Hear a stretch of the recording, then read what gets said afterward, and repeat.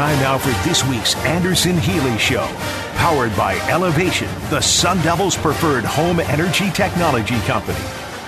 Greetings, Sun Devil Nation, and welcome to this week's installment of the Anderson-Healey Show, the Sun Devil Radio Network program updating you on all the latest news in Arizona State Sun Devil athletics and featuring ASU Vice President for University Athletics, Ray Anderson. I'm Tim Healey, the radio play-by-play broadcaster for Sun Devil football, men's basketball, and baseball, and it's my pleasure once again to be your host this week, co-hosting along with ASU Athletic Director Ray Anderson. Good day, Ray. How are you? Doing good, Tim. Hope you and Sun Devil Nation is doing well. So a lot of things to talk about, and so we'll get after it, man.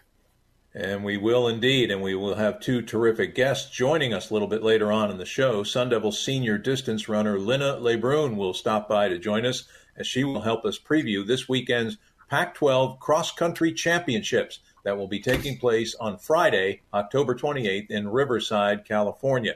In addition, we're going to catch up with a former star Sun Devil student athlete as one-time Arizona State football quarterback and now ESPN college football analyst Brock Osweiler will drop by for a visit. Looking forward to catching up with Brock.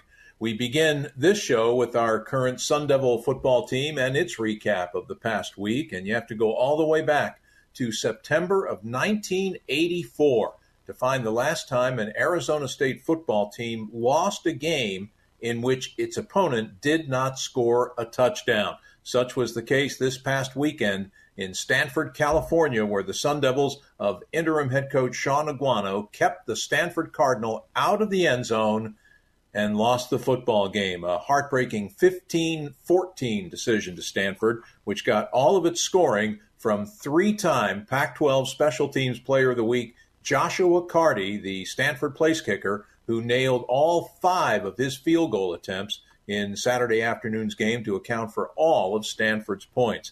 The Sun Devils led most of the game. They led by as many as 8 points at one juncture. But, Ray, the Devils went scoreless in the second half, and while the defense kept Stanford out of the end zone, they couldn't quite keep them off the scoreboard, and the result a disappointing 1-point loss.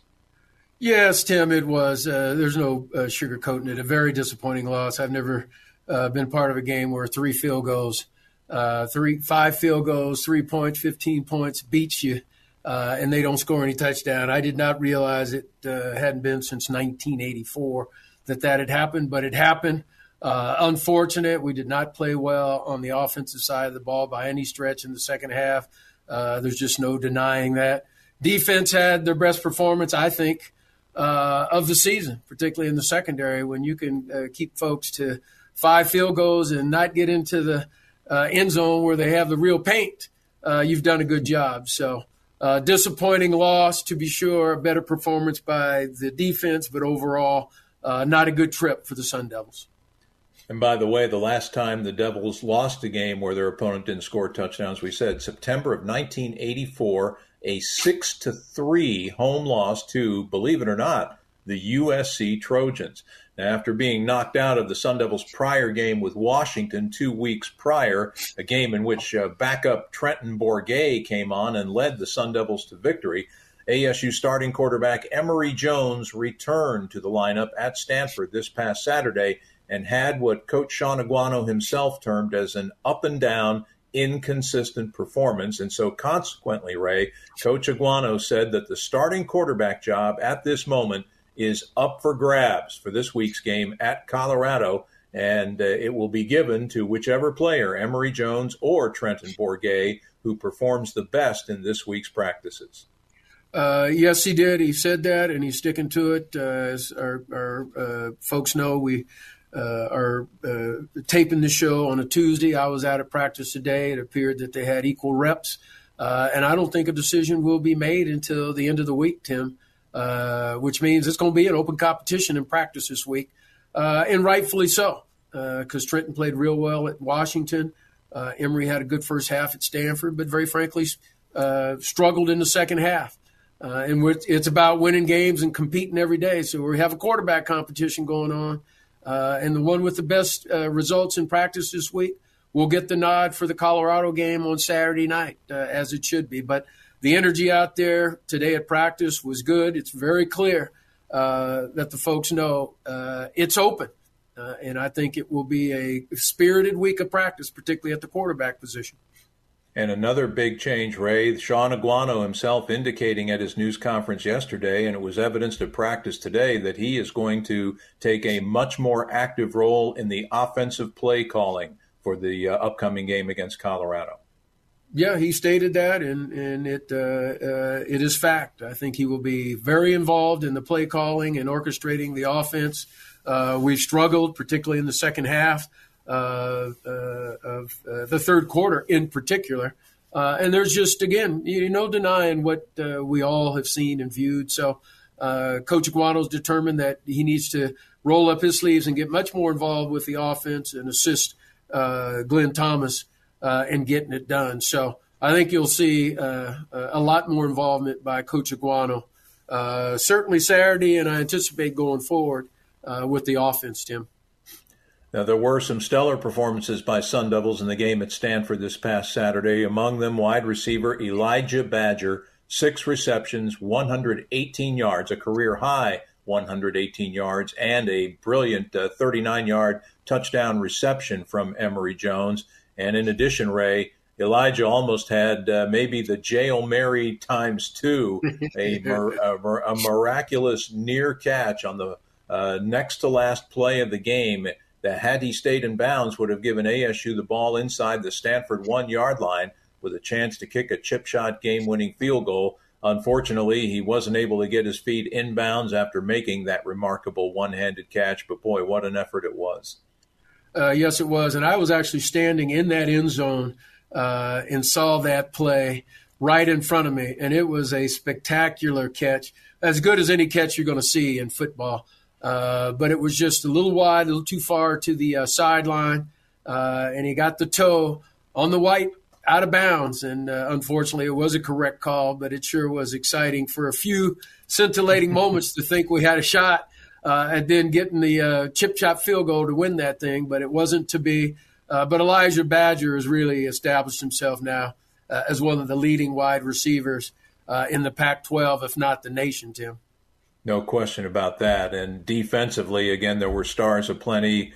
Kyle Soley, what can you say about him? Another excellent game, 14 tackles. He is now the number 3 tackler in the FBS, 87 stops on the year for Mr. Soley. Merlin Robertson had a terrific game, 13 tackles, 1 for loss.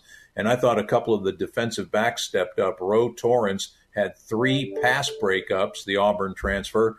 And Ed Woods was thrust into the fray at cornerback, a young man from Oakland, California. He had 9 tackles, a pass breakup, and a late sack of Stanford quarterback Tanner McKee.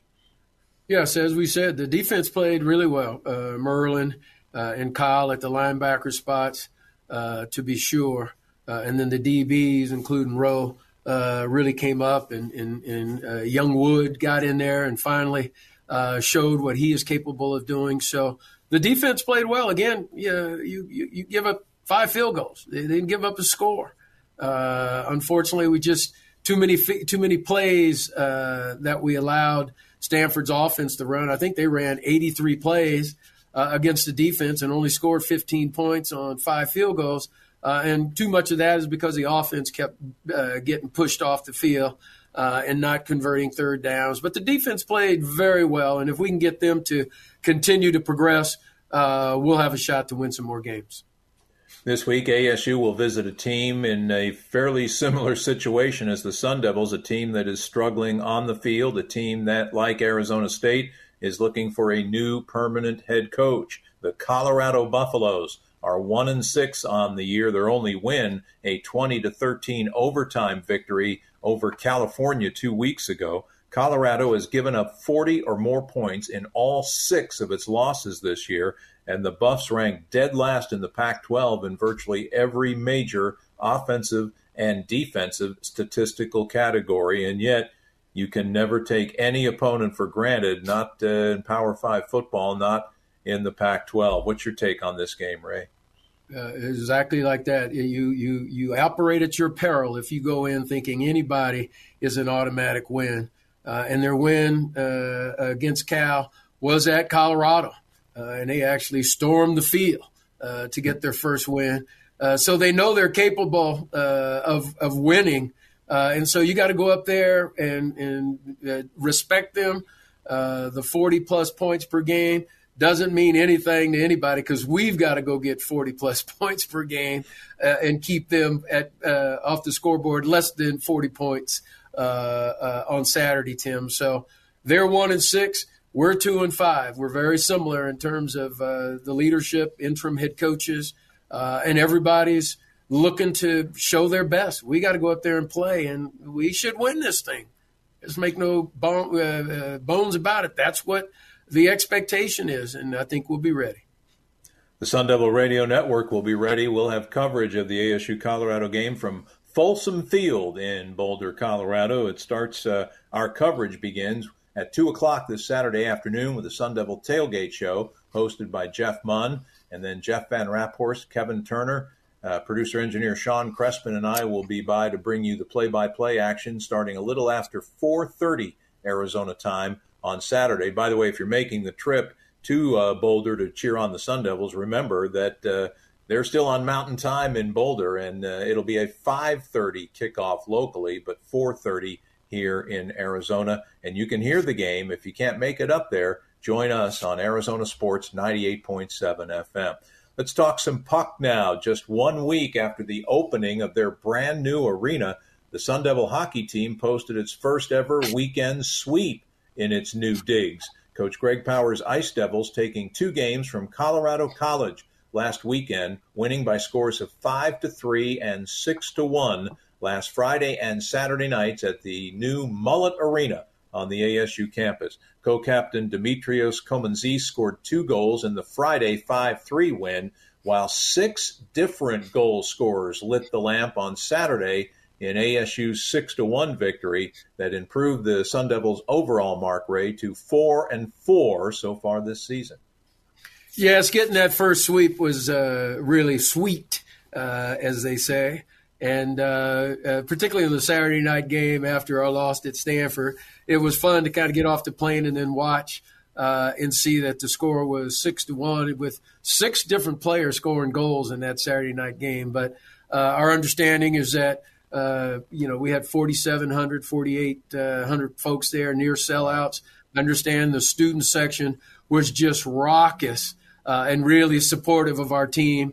And anyone who is gone, who has reported back, has talked about how electric the whole environment is there. So great hockey in a wonderful arena, and Greg Powers has got this team playing with great confidence. A very, very well-deserved sweep last weekend, Tim.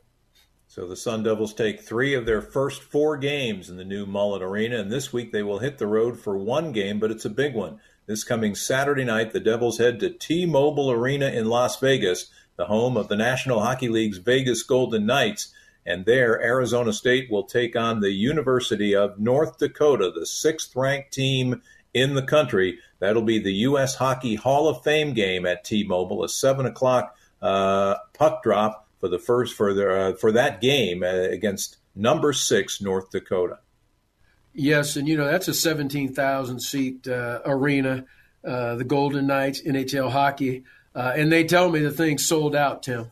And so that'll be fun. Yeah, they say it's sold out, but the way North Dakota travels, you expect about 14 or 15,000 of those people to be in North Dakota green. So our guys are going to have their work cut out for them, but we're looking forward to a wonderful matchup in a wonderful venue in a wonderful city to have these types of contests.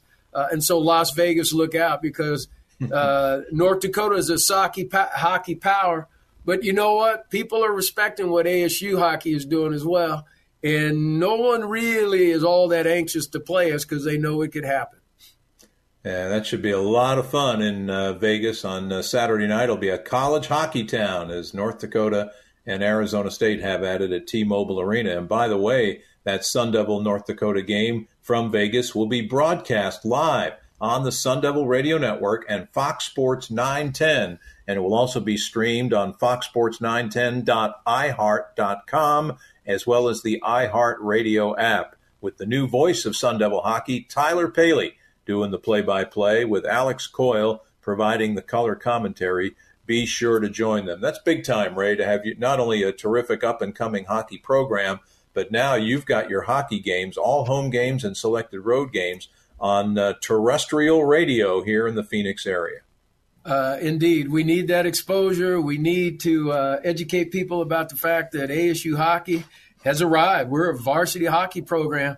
That is real, and we're going to be playing in wonderful venues, certainly here and on the road. You don't get invited to a game like against North Dakota in Las Vegas unless you're considered a formidable opponent, to be sure. And to now have us shown and broadcast is a real tribute to how this program has really matured under Coach Powers in 7 years. Really exciting stuff with our hockey program, Tim. Yeah, it sure is. Let's talk some fall sports now, volleyball and soccer. Both those programs got splits of weekends up in the state of Washington this past weekend. Volleyball first, as they went to the state of Washington and got a split. And on Friday, it was a tremendous win for Coach Sonia Tomasevich and her ASU volleyball team as she went to her old stomping grounds at Heck Edmondson Pavilion in Seattle, and her Sun Devils delivered with a stunning 3-2 upset of 15th-ranked Washington. Of course, Sonia, one of the all-time volleyball playing greats in the history of the University of Washington back in the mid-2000s. So what a satisfying win that had to have been for her, in addition to the fact that it was her 11th win, Ray, over a ranked opponent in her time here as ASU's head coach. Yeah, Sanja's a proud Husky, certainly one of the best volleyball players to ever play up there. And so to go up to her old home turf as the head coach of the Sun Devils and beat the number 15th rank, I think they were 15th rank at the time, yep. Tim, and beat them at home was really satisfying. And then they couldn't quite follow up the next couple days at Washington State. But the team split. It's hard to split on the road, but she got it done, and particularly happy that she got it done against her alma mater. The team is doing a very competitive job out there, Tim. They won that match 3-2. Unfortunately, the Sun Devils couldn't quite sustain that momentum at the back end of the weekend as the Devils went to Pullman and were swept by Washington State, 3 sets to none on Sunday. Now, this weekend, volleyball is back home to host the Oregon schools. The Oregon State Beavers will be at Desert Financial Arena this Friday evening, October 28th. The match starts at 7 p.m., and then the Sun Devils will host 18th-ranked Oregon on Sunday afternoon at 1 at Desert Financial Arena. Like volleyball, Sun Devil women's soccer spent the weekend in the state of Washington last week. Like volleyball, soccer came away with a split of its two games. Like volleyball, soccer won the first, lost the second over the weekend. On Thursday night, goals by Olivia Wynn and Hannah Leitner led ASU to a 2-0 victory at Washington State as the Sun Devils handed the Cougars their first home loss of the season. Then on Sunday, a heartbreaking loss for Coach Graham Winkworth's squad in Seattle against the Huskies as Washington Ray scored 2 goals in the final 3.5 minutes of the match to eke out a 2-1 win over Arizona State. Yes, that second game was certainly a heartbreaker, losing by having 2 goals scored in 3.5 minutes. That's an unusual occurrence.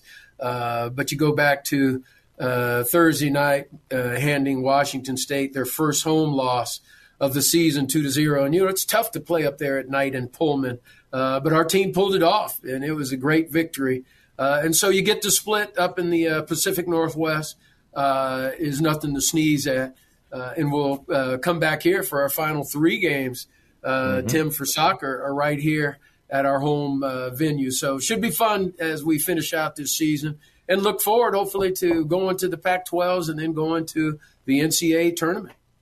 Sun Devils record now 7-4-3, and as Ray mentioned, volleyball is now home for the remainder of the regular season. The final 3 matches, all on the pitch at Sun Devil Soccer Stadium. ASU will host Oregon this Thursday at 7 p.m., and then Oregon State Sunday afternoon at 1. And then it'll be the Territorial Cup match against the University of Arizona the final regular season match of the season, Friday evening, November 4th, a 7 p.m. start at Sun Devil Soccer Stadium. And Ray, with a current RPI ranking of 19, Arizona State women's soccer would seem at this point to be well positioned for a chance to get into the NCAA tournament.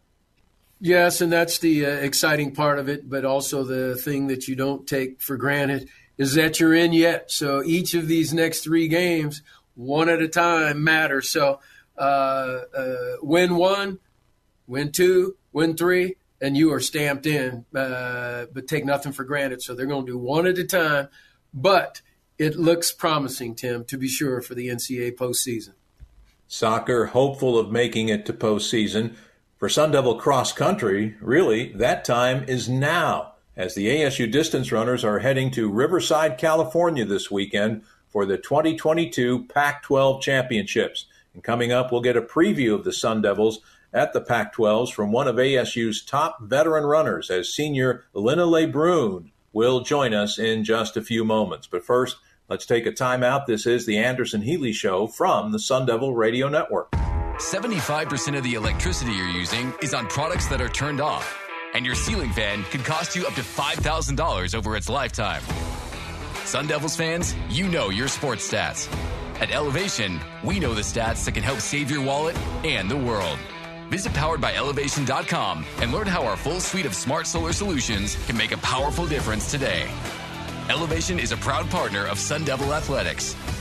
Forks up, bills down. Get your forks up, Sun Devil fans, because Bar S, the #1 selling hot dog brand in America, is now a proud partner of Sun Devil Athletics. From hot dogs and sausages to bacon, ham, turkey, corn dogs, and more, Bar S offers an all-star lineup of delicious mealtime and game time meat. Grab one of the new Bar S Sun Devil sausages next time you're at the stadium and head to your nearest grocery store to score some Bar S today. Bar S, a proud partner of Sun Devil Athletics.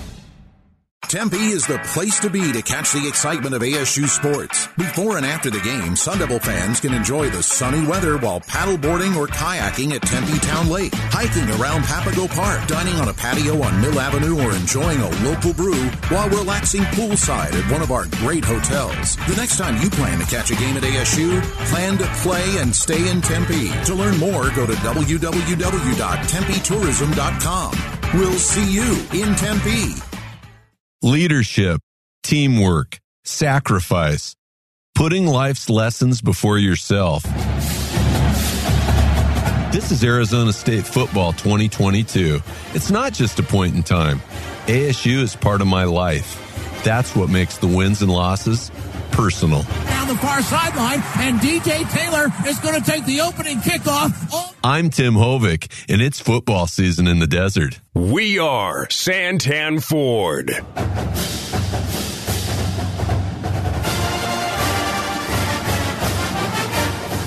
The Anderson-Healey Show continues now from the Sun Devil Radio Network. Along with Arizona State Athletic Director Ray Anderson, I'm Tim Healey, the radio play-by-play voice of the Sun Devils, and Ray and I are glad that you joined us this week. Well, technically speaking, I guess you could say that the ASU cross-country team will be the first Sun Devil Athletics team to begin postseason competition in its sport for the 2022-2023 school year. The Arizona State distance runners will be heading to Riverside, California this weekend, there to compete this Friday, October 28th, in the Pac-12 Championships. And here with us this week to give us an update on the Sun Devil cross-country team and to preview the conference championships is the runner who posted ASU's best times in the women's competition in each of the 2 events in which the Sun Devils competed so far this fall. She finished first among ASU's women's runners and 9th overall in the 6K at the Dave Murray Invitational in Tucson on September 30th, as she helped the Sun Devil women post an overall 4th place team finish in that event. 2 weeks earlier, her 16th place finish at the UC Riverside Invitational was the best by a Sun Devil in that event. She's a senior who comes from France, and we are delighted to say hello and welcome to Lina LeBrun to the show. Lina, so glad to join us today. How are you feeling? How are you doing? Hi, thank you for inviting me. I'm doing really good. Still finishing up everything. We're leaving tomorrow for Pac-12, so I almost finished packing, and everything's going well. That's good to have you on the show. And my understanding is that you're really doing well from a physical standpoint. I know that you've dealt with some injuries and health issues over the last couple of years. Talk about some of the issues that you have had to deal with from a health standpoint in the past, and how are you feeling these days? So freshman year got cut pretty quick because of COVID, but then my sophomore year, unfortunately, right before Pac-12 for outdoor track, I got a stress reaction on my tibia. So it really made the rest of the season really complicated. I had to run with the stress reaction, and I think I made it worse during regionals. So that wasn't the best season. And then last year I was doing really good too. Actually doing PRs on like all the distance I've ever done. So it was going really good. And the week of regionals, I got COVID, which was really unfortunate, but just really unlucky, seriously. But like other than that, no major health issues. Just got sick with COVID, but my bones are doing great. My joints, everything, it's all going well. So far, so good, yeah. Yeah, you sound good. You look very healthy. And I was wondering, how would you evaluate your performance in competitions so far? As we mentioned, you have been your team's best runner in both events so far. It's been going really well. I feel like even the team overall, we've been really consistent getting the work in. We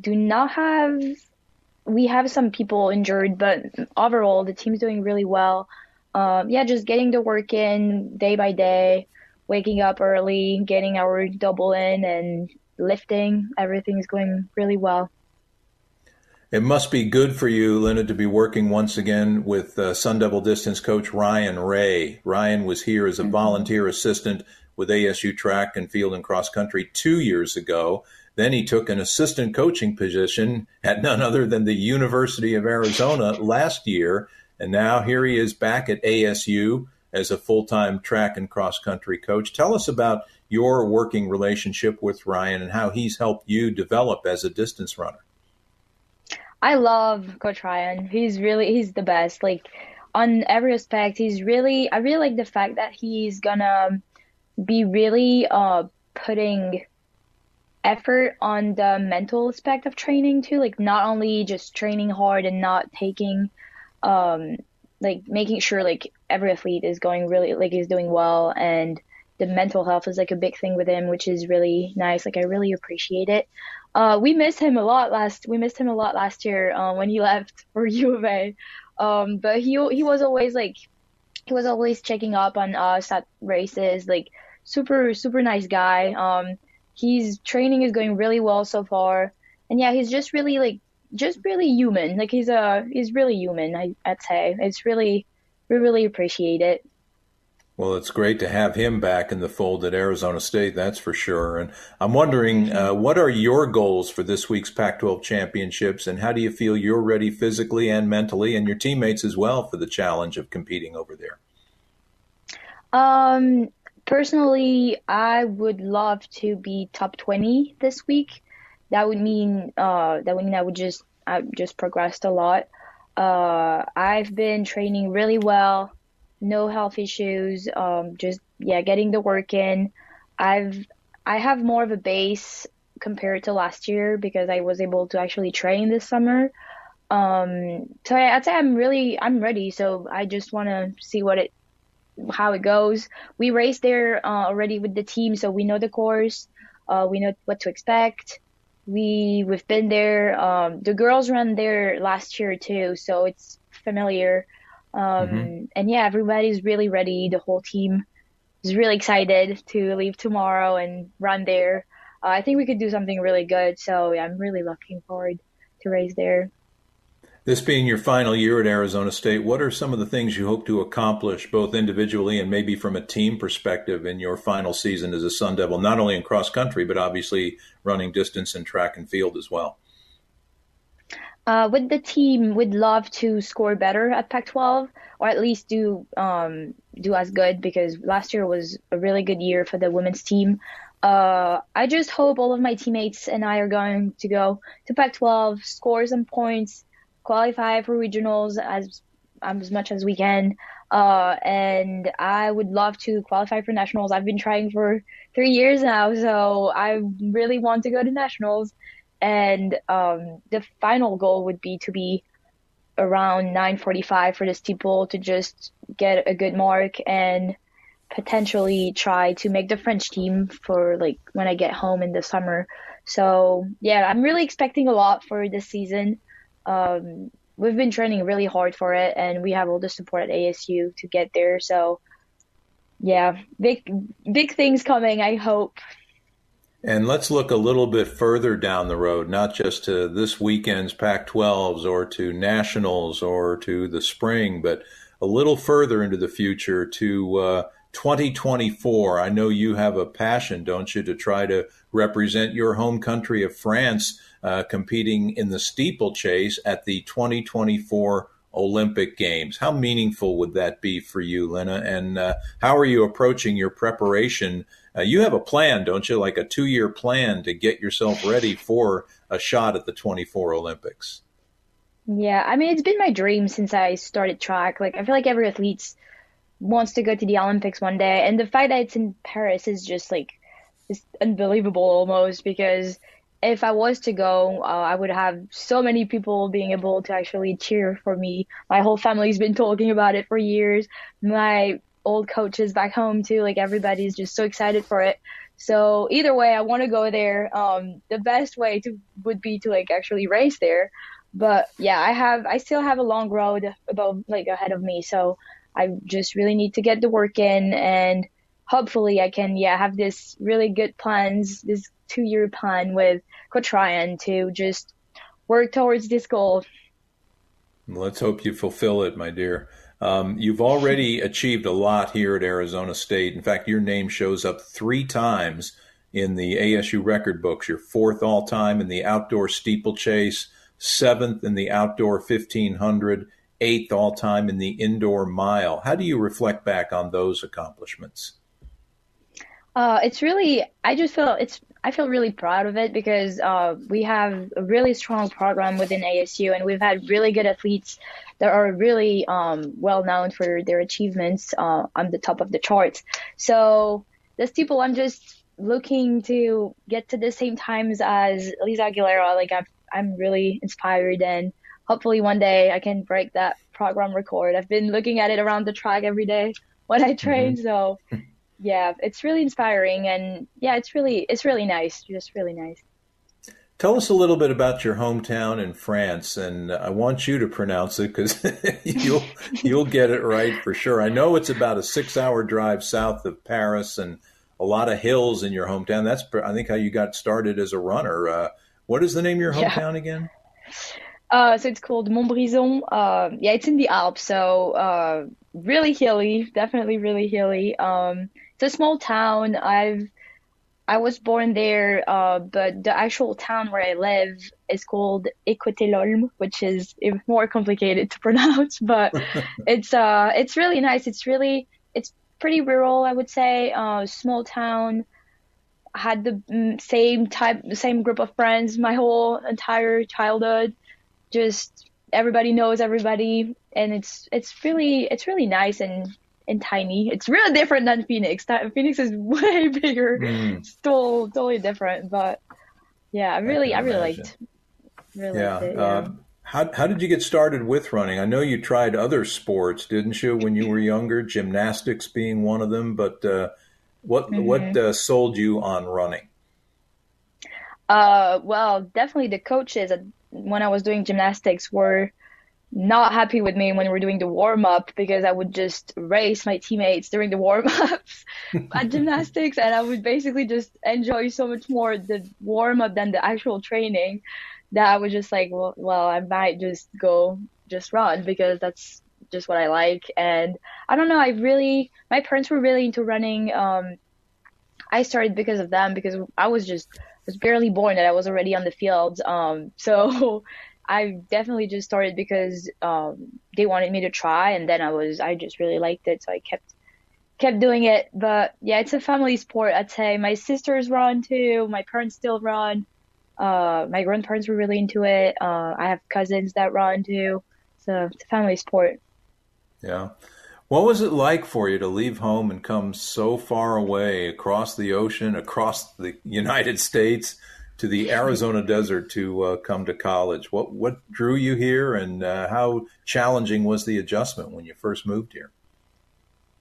I've always wanted to come to the United States to train, because I don't know, like I was so inspired by like the movies and like the culture, the language, and I just wanted to kind of like change and give it a try. Honestly, I was giving it at least 2 semesters, see how it was going to go, and then be like, if I like it, I'll stay. If I don't, I won't stay and come back home. But I just really loved it here. I did my visit before I actually signed. And I love the weather. I came here in November, so the weather was perfect compared to back home. I love the teammates, love the coaches. The culture is just it's really different than France. People actually, like really put in the spot, like, any type of sports. And back home, it's more of like clubs and not really school. So after high school, I kind of had to make the choice if I wanted to either go pro and stay home or keep studying and running here. So studies are like really important to me too. So I just decided to come here. And ASU, by my count, I think has 77 student athletes currently in competition who come, like you, from outside the United States. With so many foreign student athletes, did that help you in your transition to American college life when you first came here and since? Yeah, it did. We had a few French people when I first got here, but I didn't really know any of them, especially because it was the COVID year. So then we weren't really able to like meet each other. But I've met so many people from other countries since my sophomore year. It's been insane. It's really, really cool. I just love meeting new people too. So it's been really great.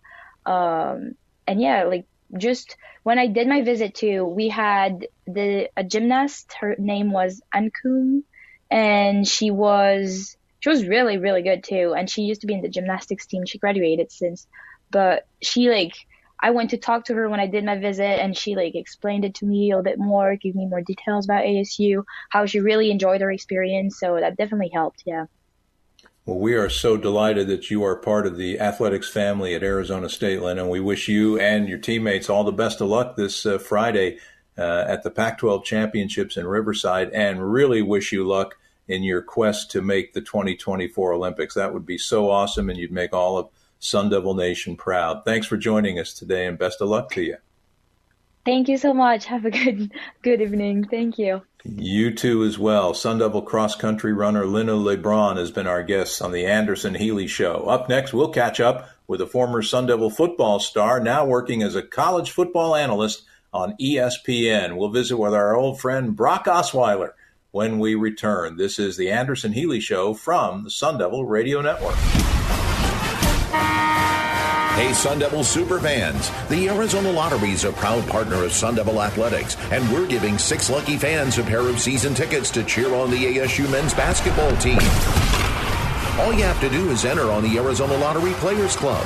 So suit up in your maroon and gold, grab your phone, and enter by October 24th on the Players Club app or at azplayersclub.com. Saturdays are made for football, and when the game is on, we're finally off. Off duty, offline, out of office. A cracked Coors Light is our do not disturb message to the world. On game day, we don't think about the 9 to 5, but worry about the 4th and 1. So this Saturday, grab a Coors Light, press play on some pigskin, and pause on everything else. Coors Light, mountain cold refreshment made to chill. Official corporate partner of Sun Devil Athletics. 2022 Coors Brewing Company, Golden, Colorado. Celebrate responsibly. If you plan on flying on or after May 3rd, 2023, make sure you have the new Arizona Travel ID to get you past TSA security checkpoints. This credential shows a gold star in the upper right corner and is available to Arizona residents as a driver's license or an ID card. Don't risk a missed flight on or after next May 3rd. Log on to aztravelid.com for a list of qualifying documents you'll need to get your travel ID today. Vibe check. A free afternoon on a Friday? Vibe. The party after the after party? Vibe. 3 a.m. text from your ex? No vibe. A hard seltzer with antioxidant vitamin C? Big vibe. Vizzy is a vibe. Celebrate responsibly. 2022 Molson Coors Beverage Company, Milwaukee, Wisconsin flavored beer.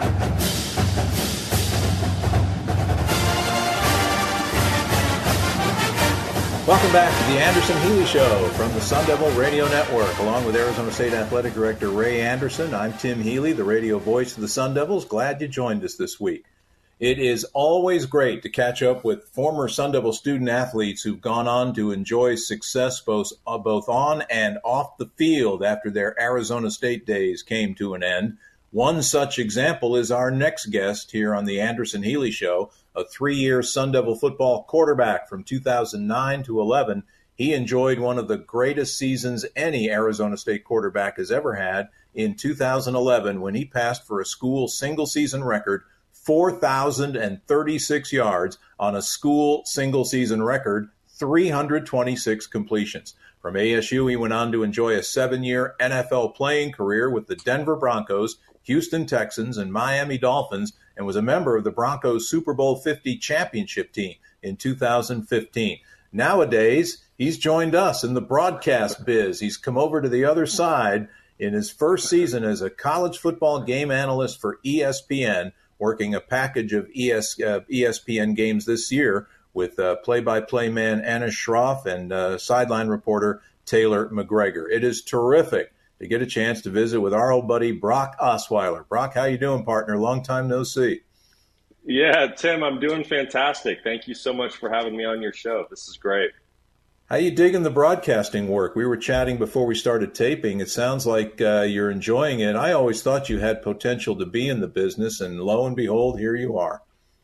Well, thank you. I'll tell you this: we're learning on the fly, right? Every week is it seems like a massive learning curve. No one really teaches you how and what to do. You're just kind of thrown into the fire, and it's sink or swim, and you learn on the fly. Obviously, like anything in life, you try to do your best. And I would say this, the day after the game doesn't hurt as bad when you're up in the booth versus on the field. But I'm starting to think playing the game is a lot easier than talking about it. But nevertheless, it's been a ton of fun. I work with a great team.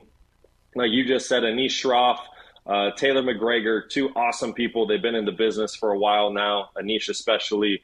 So I have some great people to lean on while I'm learning. What has been the most challenging aspect of transitioning into being a color analyst for you? Great question. Wow. There's been a lot of things. Because like I said, there's not – okay, with football, this is how I've explained it to my family that's been asking, hey, how are things going? Mm-hmm. With football, you have spring ball, right? You have training camp. You have all these practices to build into the game. Well, with broadcasting, there's not a lot of practice you can do. Yes, you can turn on YouTube and maybe go find a game and try to simulate some things, but really the only way to get your feet wet is to actually do a live game. So, that's been a challenge. But like I said, I feel like each week I've made some good strides. I treat this business just like when I was playing football. A day or two after the game, I try to go back and I watch the TV copy and I make notes on things that I liked. I make notes on things I should probably never say again, and things like that. And just try to get a little bit better each week. It really feels like it has gotten better each week, and we've produced a better product for the viewers at home.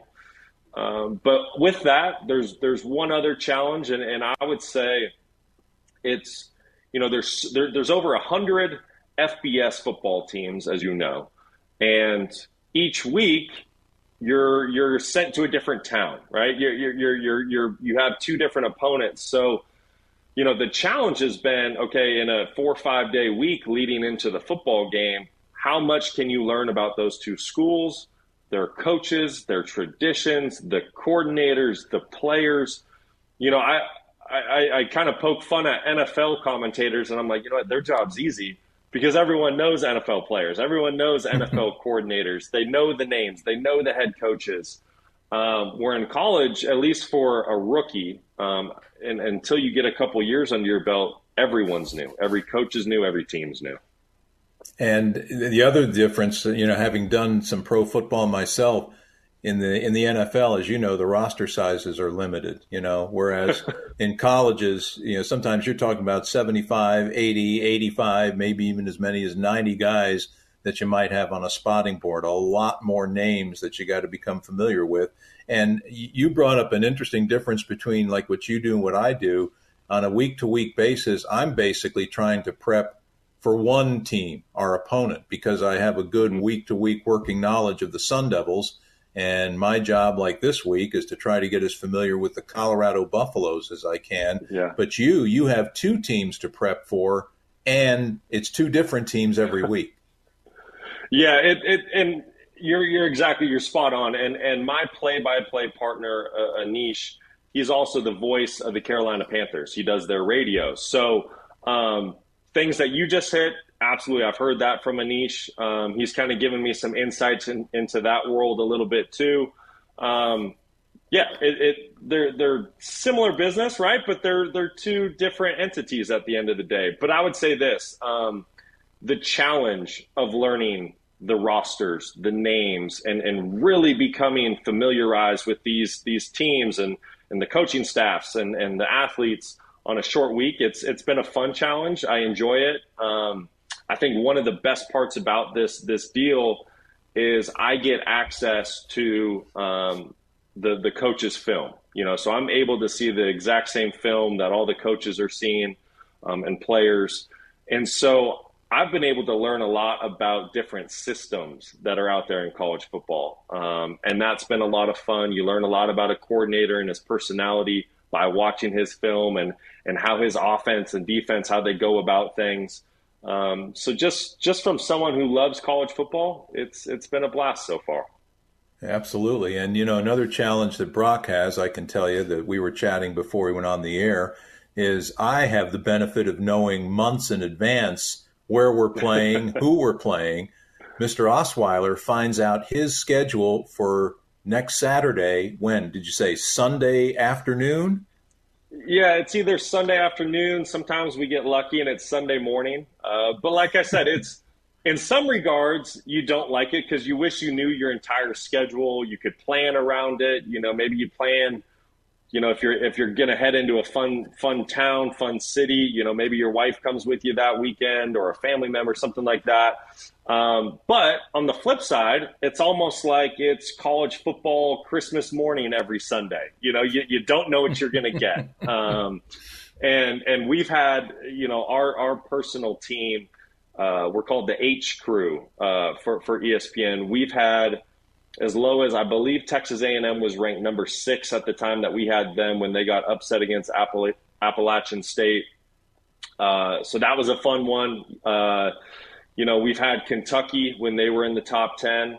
And then we've also done things that they've now cracked the top 25. But when we did their game, they weren't. We had East Carolina and Tulane, so we've really hit everything. We've had ACC football. We've had North Carolina State twice. We've had Big 10 games. We've had Big 12 games. We're bouncing everywhere. The only thing I haven't really touched this year is Pac-12. And I do have to say, it was a couple weeks ago, Arizona State was at home against Utah. And I believe that game ended up on ESPN2, which it kind of seems like that's where most of my games end up. Every once in a while, I'll get an ESPN game, but it's mostly been ESPN2.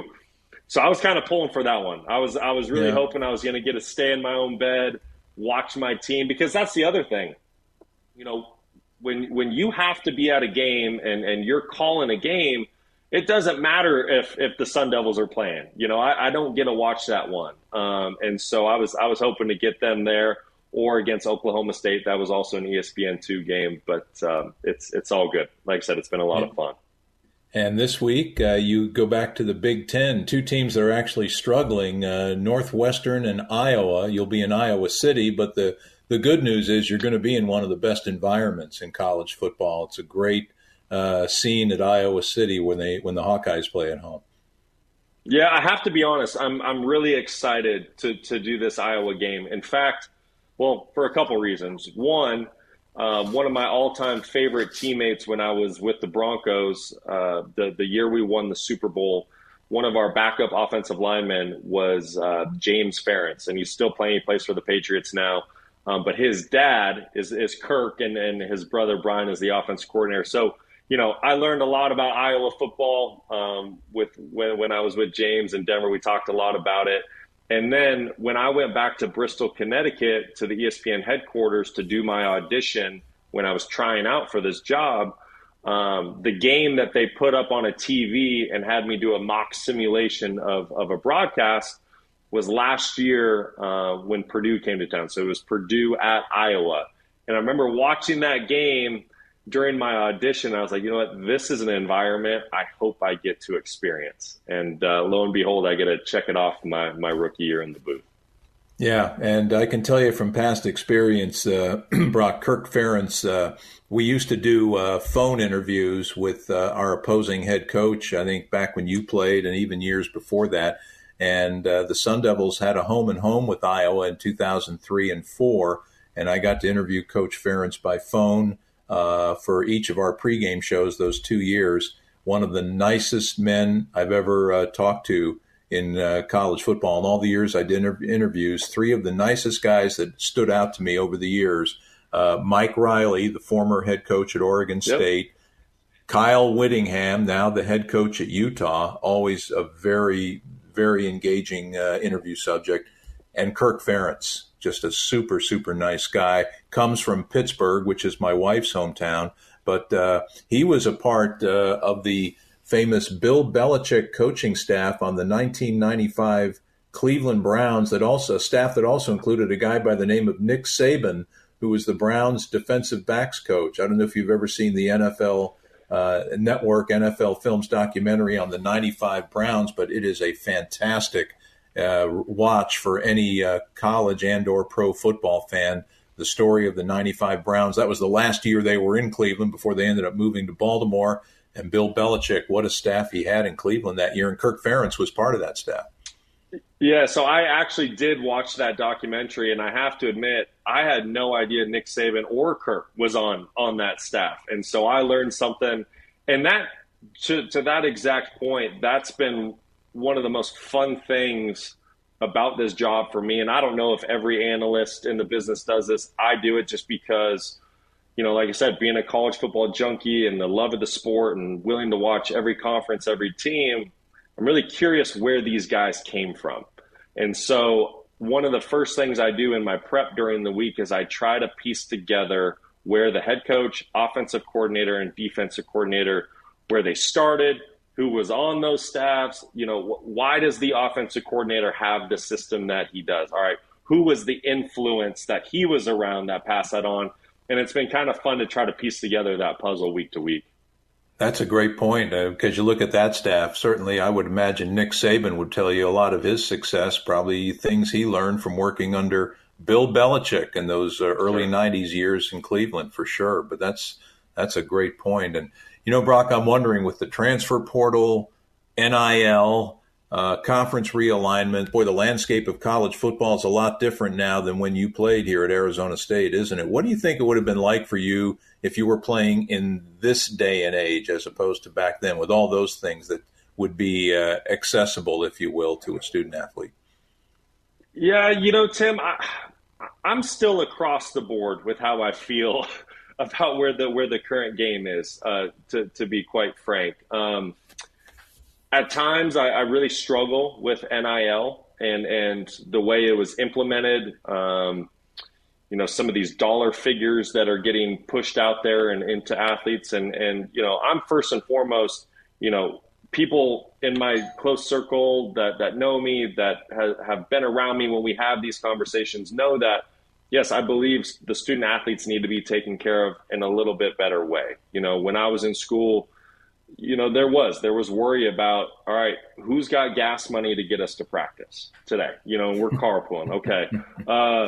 Hey, can anyone spot me $6 so I can go to Chipotle for dinner tonight? I just don't think a full scholarship student athlete should be having to worry about those things. But on the flip side, you look at some of these deals, NIL deals that some of these players are pulling in, and at the end of the day, it's one man's opinion, but they're not professional athletes, in my opinion. And some of these guys are starting to get treated like that.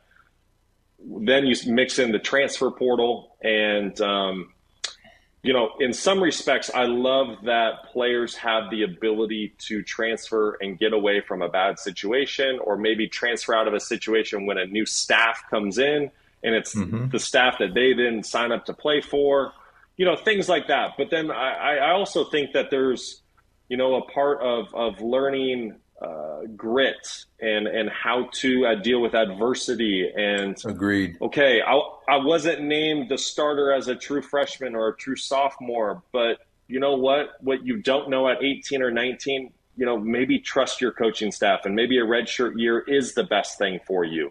And it's going to help you to develop. And, I'm guilty as charged. I came in at 18, 19, and, my true freshman year, Danny Sullivan was the starter, and I wanted to play. And then you go into your sophomore year, and Stephen Threet won the job in training camp over myself. And that was hard. I wanted to play. But looking back on it, I was nowhere near ready to play. I think there was glimpses of a lot of potential, but I don't think if you pulled up my practice film, I don't think I was playing consistent football. And that's what you need to do as a quarterback. Now, of course, my 19-year-old self didn't think that, but my coach, Dennis Erickson, knew that, and he made the best choice for the football team early in that season. So my point with all of this, if the transfer portal existed back then, maybe I would have hopped into it at 19, and it would have arguably maybe been the worst decision of my life. But the transfer portal didn't exist. So I was the backup quarterback basically until, the final game of the season when I got my first start that season in 2010. And now I'm where I'm at today, having a great 2011 season for the school that I love so much. I got to go on and live my childhood dream and be a part of professional football for 7 years. And would that have happened if the transfer portal existed? We'll never know. But my point is, I think there's good and bad with it, just like NIL. But I'm anxious to see how those kinks get worked out in the coming months and years. Boy, some great insights, and I agree with you 100%. I just, I think it's great that the kids have the option of going somewhere, but boy, sometimes one of the best life lessons you learn in college is just trying to tough out a difficult, different, new situation. And I don't know, sometimes I think the transfer portal almost offers too easy an out for kids in that situation. The two guys, I think of you and I think of Mike Bercovici as two guys that are great examples of, like, Berco came here, I think he played, you played with him for a year, didn't you? Or I think he was a teammate of yours for a year. Correct. My backups in 2011 were Taylor Kelly and Mike Bercovici. Yeah. So we were all on the roster together, and yeah, it was great. And to that point, there's something to say for the day of coming in and redshirting. Now, obviously I didn't, and I think it was more of a situation of who our starter was in 2009. I think Dennis Erickson was trying to kind of mix me in. Was I ready? That's for a different conversation, but there's something to say for that red shirt, and you come in and you buy your time, and you put in the time in the weight room, and you put in your time with the teammates, and you develop and you watch film and you learn, so that when you're a red shirt junior, you're ready to go. You're as polished as you'll ever be. You have 2 years to be the starter. I kind of miss those days, where now it seems like, the highly touted recruit, he comes in, If he wins the job, great, and he gets to learn on the fly. But if he doesn't, then he hops in the transfer portal and he's off to the next school, and you don't get a chance to develop that player for your roster. For sure. And, boy, your 2011 season was certainly worth the wait. We mentioned your single-season record, 4,036 yards, a record that still stands. And I wanted to ask you, Brock, about I think your go-to receiver that year was one of the most underrated great players in recent Arizona State history, Jarrell Robinson. When you look at the numbers he put up in 2011, 77 receptions, almost 1,400 receiving yards. He is the second highest single-season receiving yards total in program history. He was a beast, wasn't he, in 2011? He was a beast in all caps with about 10 exclamation marks at the end of that word. He really was. The first thing that jumps out to me with Jarrell when I go back to that season, that was my first year being the starter, and I still had a lot to learn. And I was learning on the fly. I was still a very raw product when it came to footwork and other things. And he just seemed to bail me out time and time and time again. I go back and I watch a lot of that film, and of course this is after I got to spend 7 seasons in the NFL and continue to develop and work on my craft every year. But I look back on that film and I'm like, wow, Brock, your accuracy was terrible. I was throwing the ball everywhere. But to that point, I would throw it in his direction, and it didn't matter if it was above him, below him, behind him. He just caught the football. And like I said, he bailed me out. He made me look better than I probably was. And he was also, he was that big body. You got to remember, he was, 6'4", probably 225, 220, 230. And he would catch the ball. He would take the big hit over the middle because he kind of played that slot tight end position for us. And he would take these monster hits, but he wouldn't fall down. And then he'd go get 10, 12, 20 more yards. He was a beast. You said it best. He was an absolute beast. And then, because of the success that he was having, his size, how much attention he drew to the middle of the field, it allowed guys like Aaron Pflugrad on the outside, George Bell, Mike Willie, Cameron Marshall had a huge season at running back. I believe he rushed for over 1,000. In fact, someone told me this, and maybe you would know if it was true, but with Cameron Marshall going over 1,000 rushing, Jarrell going over 1,000 passing, and me going over 4,000 passing, I think that was the first time in school history. And so you kind of think back to, and you think back to it, and so much of that was because of the attention that Jarrell was drawing from linebackers, safeties, slot corners at the nickel position. Guy was a stud. Yeah. And as great as your 2011 season was, if you asked me what's one of your best memories of Brock Osweiler's time here, I would cite a game where you didn't have a great game throwing the ball. It was the Territorial Cup win in Tucson in 2010, your first start, if I'm not mistaken. And I think you just willed the team to victory with your leadership. And, of course, that's the game that was won when good old James Brooks blocked not one, but 2 extra points by the Wildcats, one to force overtime and the second to win the game in the second overtime. That was you can see my smile now. That was just an incredible evening to be a Sun Devil. My family, they were in attendance down in Tucson. That was cool. I just remember that crowd and the chants going back and forth between our fans and their fans, and the double overtime. That was my second career start. My first one came my true freshman year at Oregon. Oregon was top 10. We go up there, and I think it was kind of Coach Erickson's test to see if I was ready. Well, we quickly found out I was not ready for the bright lights. That was a very messy first half for myself before I got hurt and knocked out of the game. And then, yes, that was my second career start down in Tucson. And you put it nicely. You were too kind with what you just said there, because I could not complete a pass if my life depended on it that night. I was still learning, and this goes back to, I think some guys obviously step in and they're ready to go at a young age, freshman year, sophomore year. I was a guy, I needed more time. I needed more time to learn everything. I never had a true quarterback coach really in my life until Coach Mazzoni came in that 2010 season. So that was kind of my first year of being exposed to that. And I mean, from footwork to arm mechanics to reading a defense to understanding coverage, I still had a lot to learn.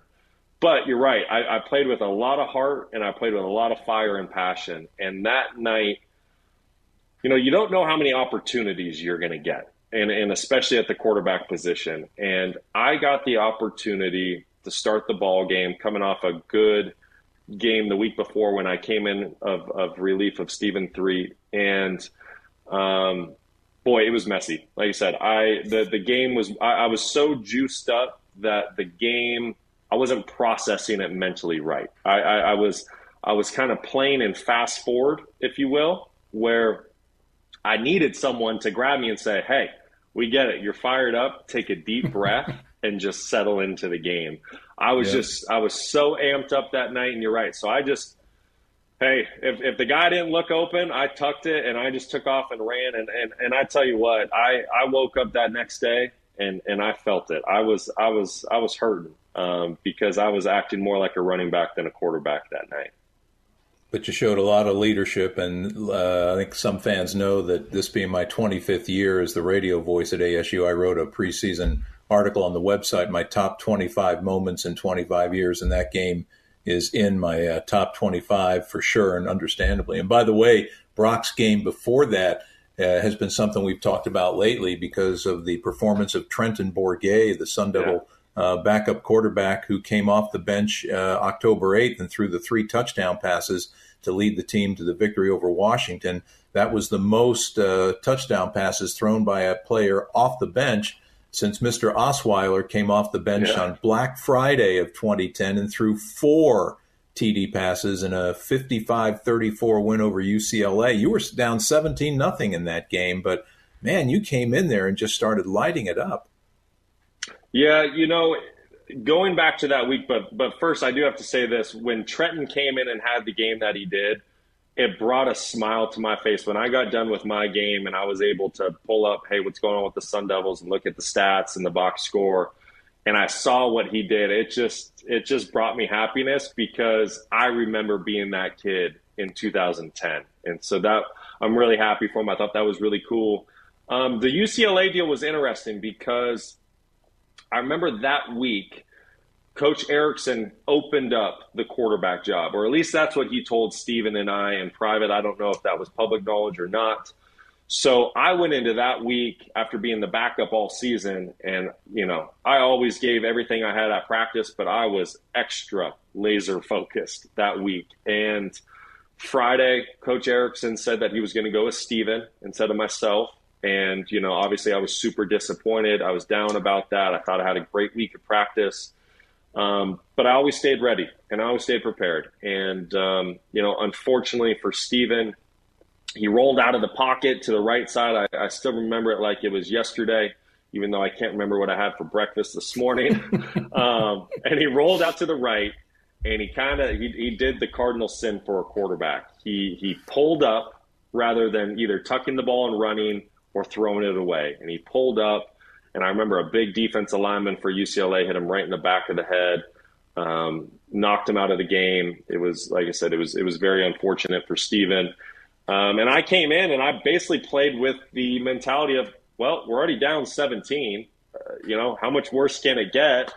And I just played free, and I played to have fun. And fortunately, that day everything came together. My teammates rallied around me. Offensive line, I remember I don't think they let anyone touch me that game.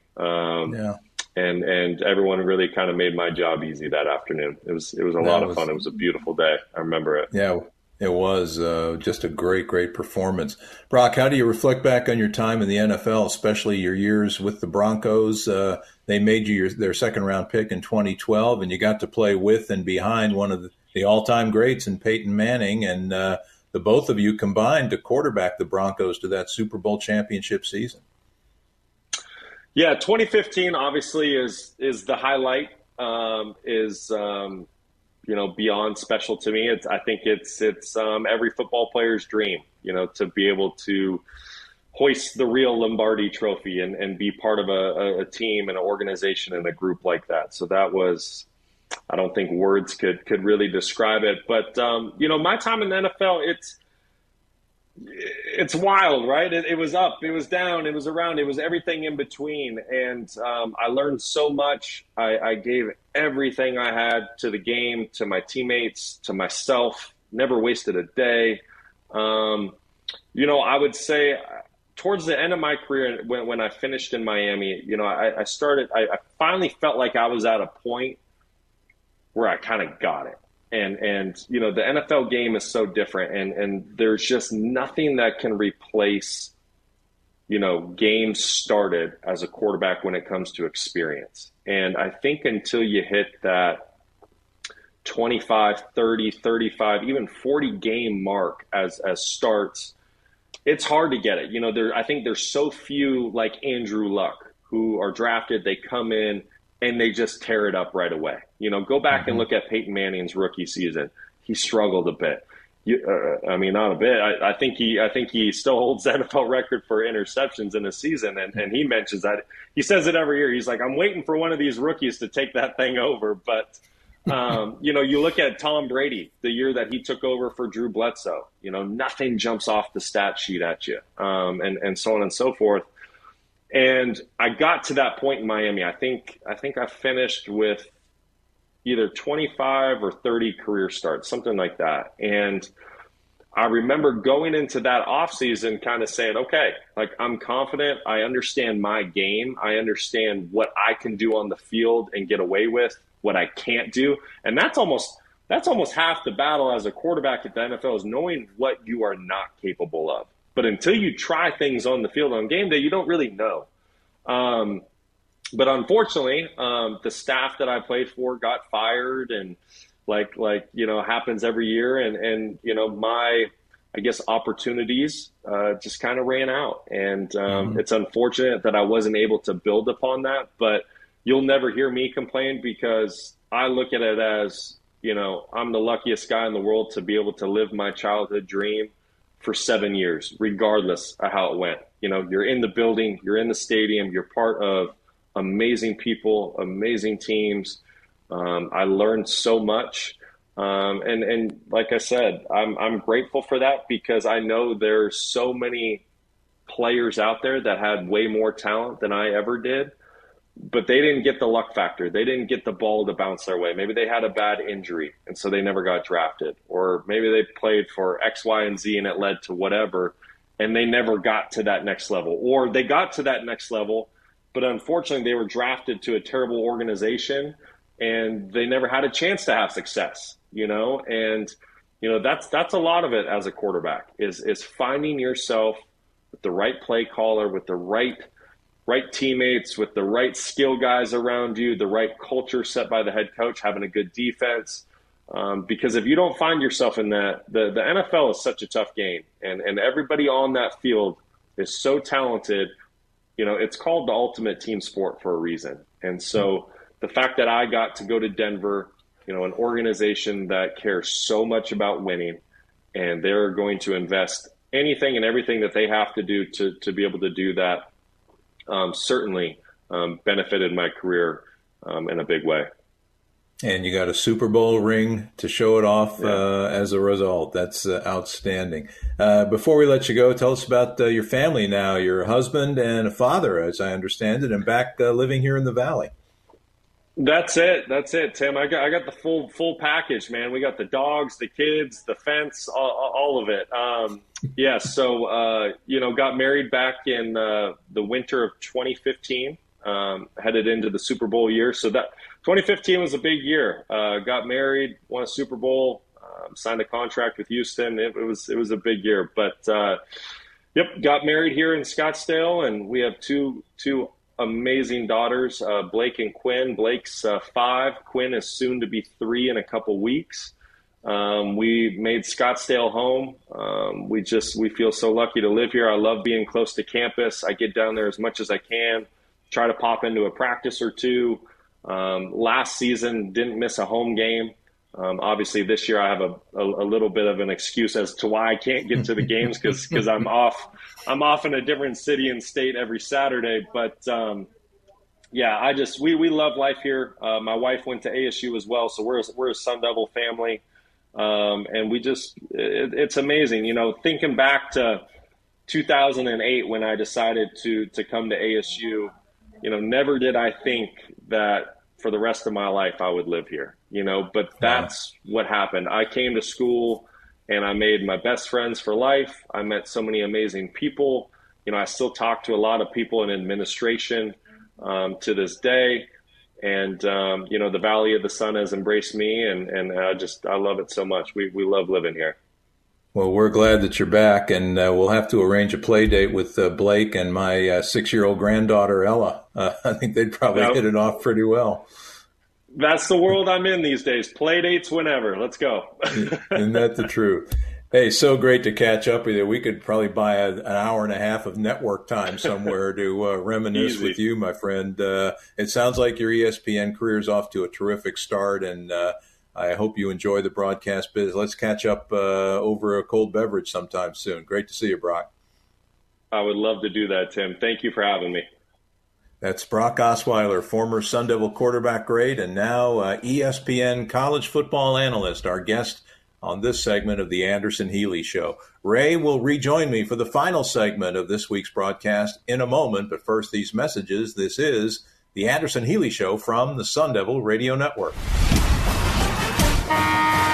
Hey, Sun Devil superfans. The Arizona Lottery is a proud partner of Sun Devil Athletics, and we're giving 6 lucky fans a pair of season tickets to cheer on the ASU men's basketball team. All you have to do is enter on the Arizona Lottery Players Club.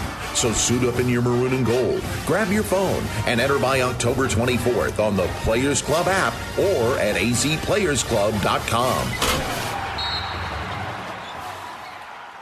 Your moment has arrived. Welcome to Gila River Resorts and Casinos. Bigger, bolder, and better with so much more to offer. Grab a cold drink and cool off in a cabana at our all-new resort pool. Or take a taste of the here and now with even more dining destinations to choose from, including our new rooftop restaurant and lounge, Prime, a Shula Steakhouse. It's time to own your moment. So you do you. I feel good.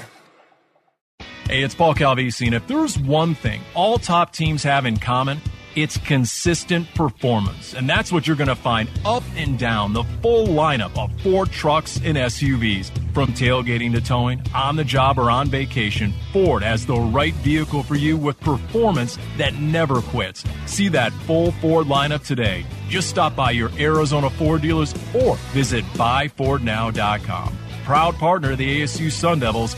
Go Devils. So, 85, you ready? We're nearing the finish line of this week's edition of the Anderson-Healey Show from the Sun Devil Radio Network. Along with Arizona State Athletic Director Ray Anderson, I'm Tim Healey, the voice of the Sun Devils, and Ray and I are glad you're with us this week as Ray rejoins me now.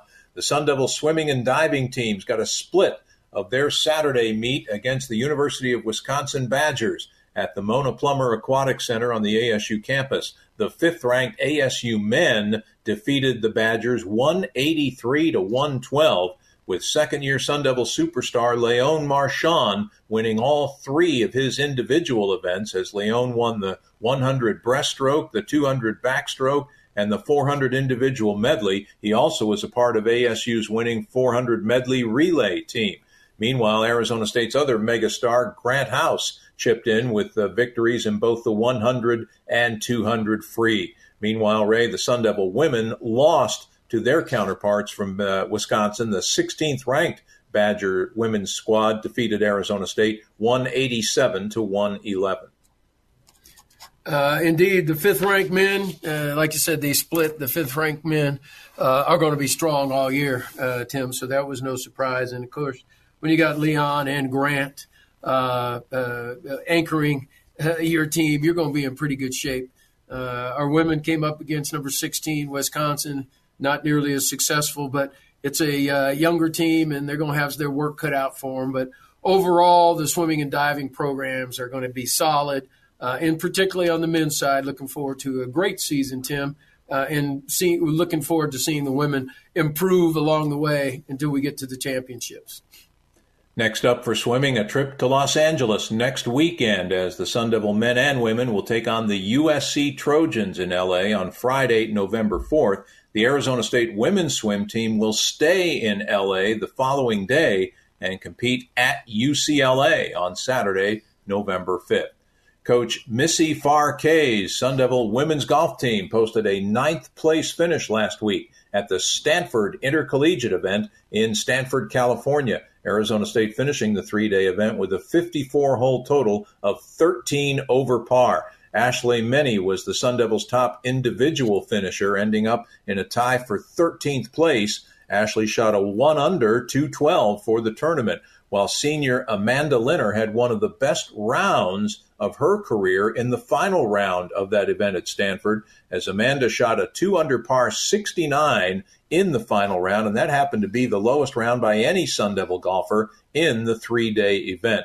All in all, Ray, I do believe Missy was pleased with her team's finish in such a star-studded field up at the Stanford Intercollegiate.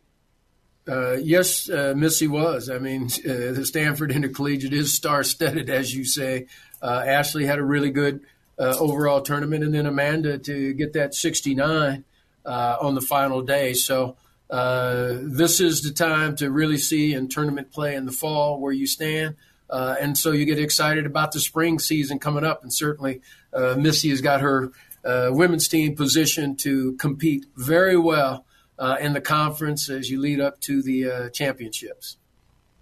By the way, the host Stanford Cardinal won the event, their own event, the Stanford Intercollegiate. They finished 10 strokes ahead of the field. Stanford looks to be loaded in women's golf this year. Next up for the Sun Devil women's golf team, the Pac-12 preview that'll take place in Hawaii starting Halloween Day, Monday, October 31st, and running through November 2nd. And that, by the way, will be the final event of the fall schedule for the Sun Devil women golfers.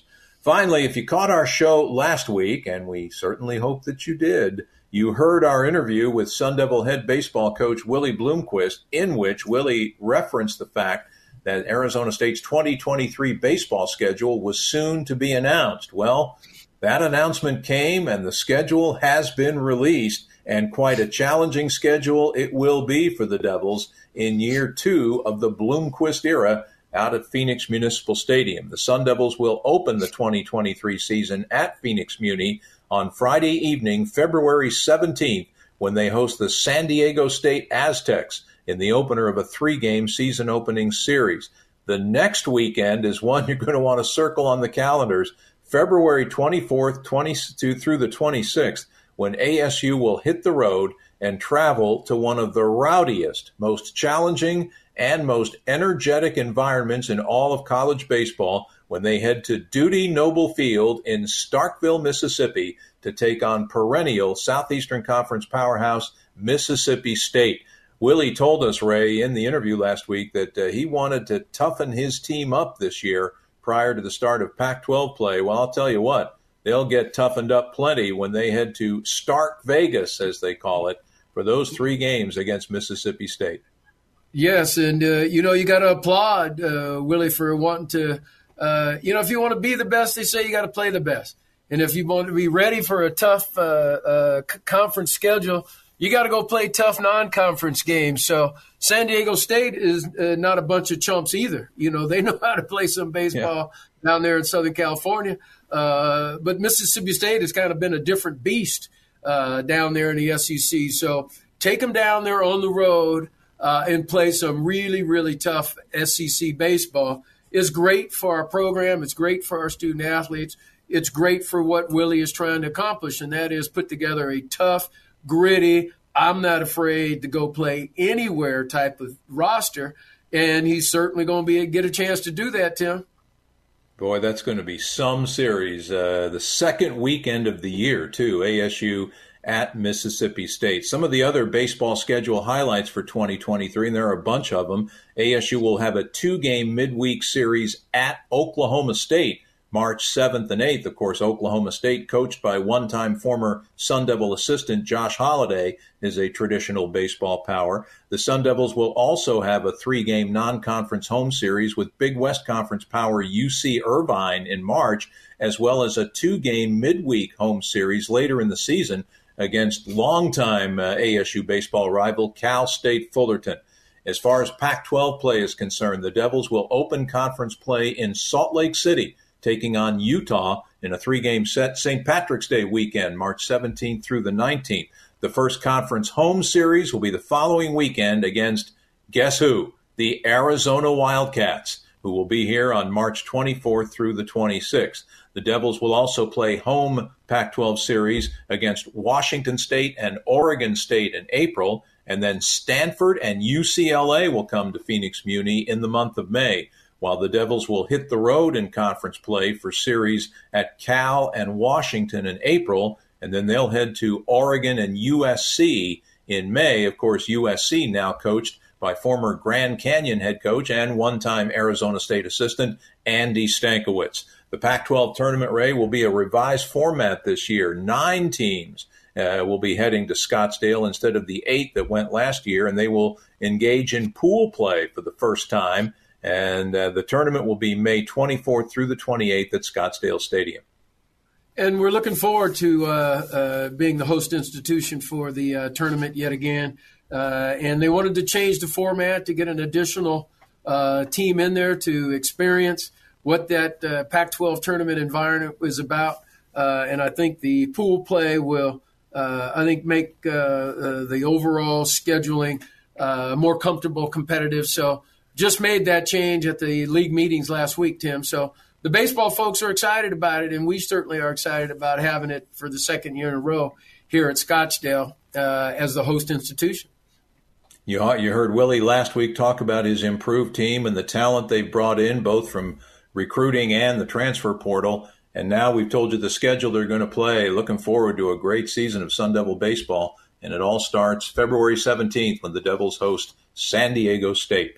Well, that'll do it for this week's show. We thank you for joining us. A couple of other thank yous before we go. Thanks to our show producer, ASU Senior Associate Athletic Director Doug Tamaro. Thanks as well to our terrific engineer producer, Sean Crespin of the Sun Devil Radio Network, and to our incomparable show scheduler, the lovely Kim Nelson of Sun Devil Athletics. We thank her for her help as well.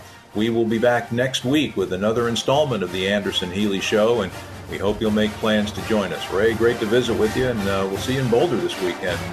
Dress warm. It's going to be a little chilly this weekend from what I gather.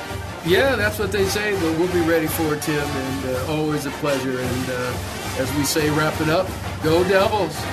Go Devils. Till next time, for Ray Anderson, I'm Tim Healy. We thank you for joining us here on the Anderson-Healey Show. So long, everybody.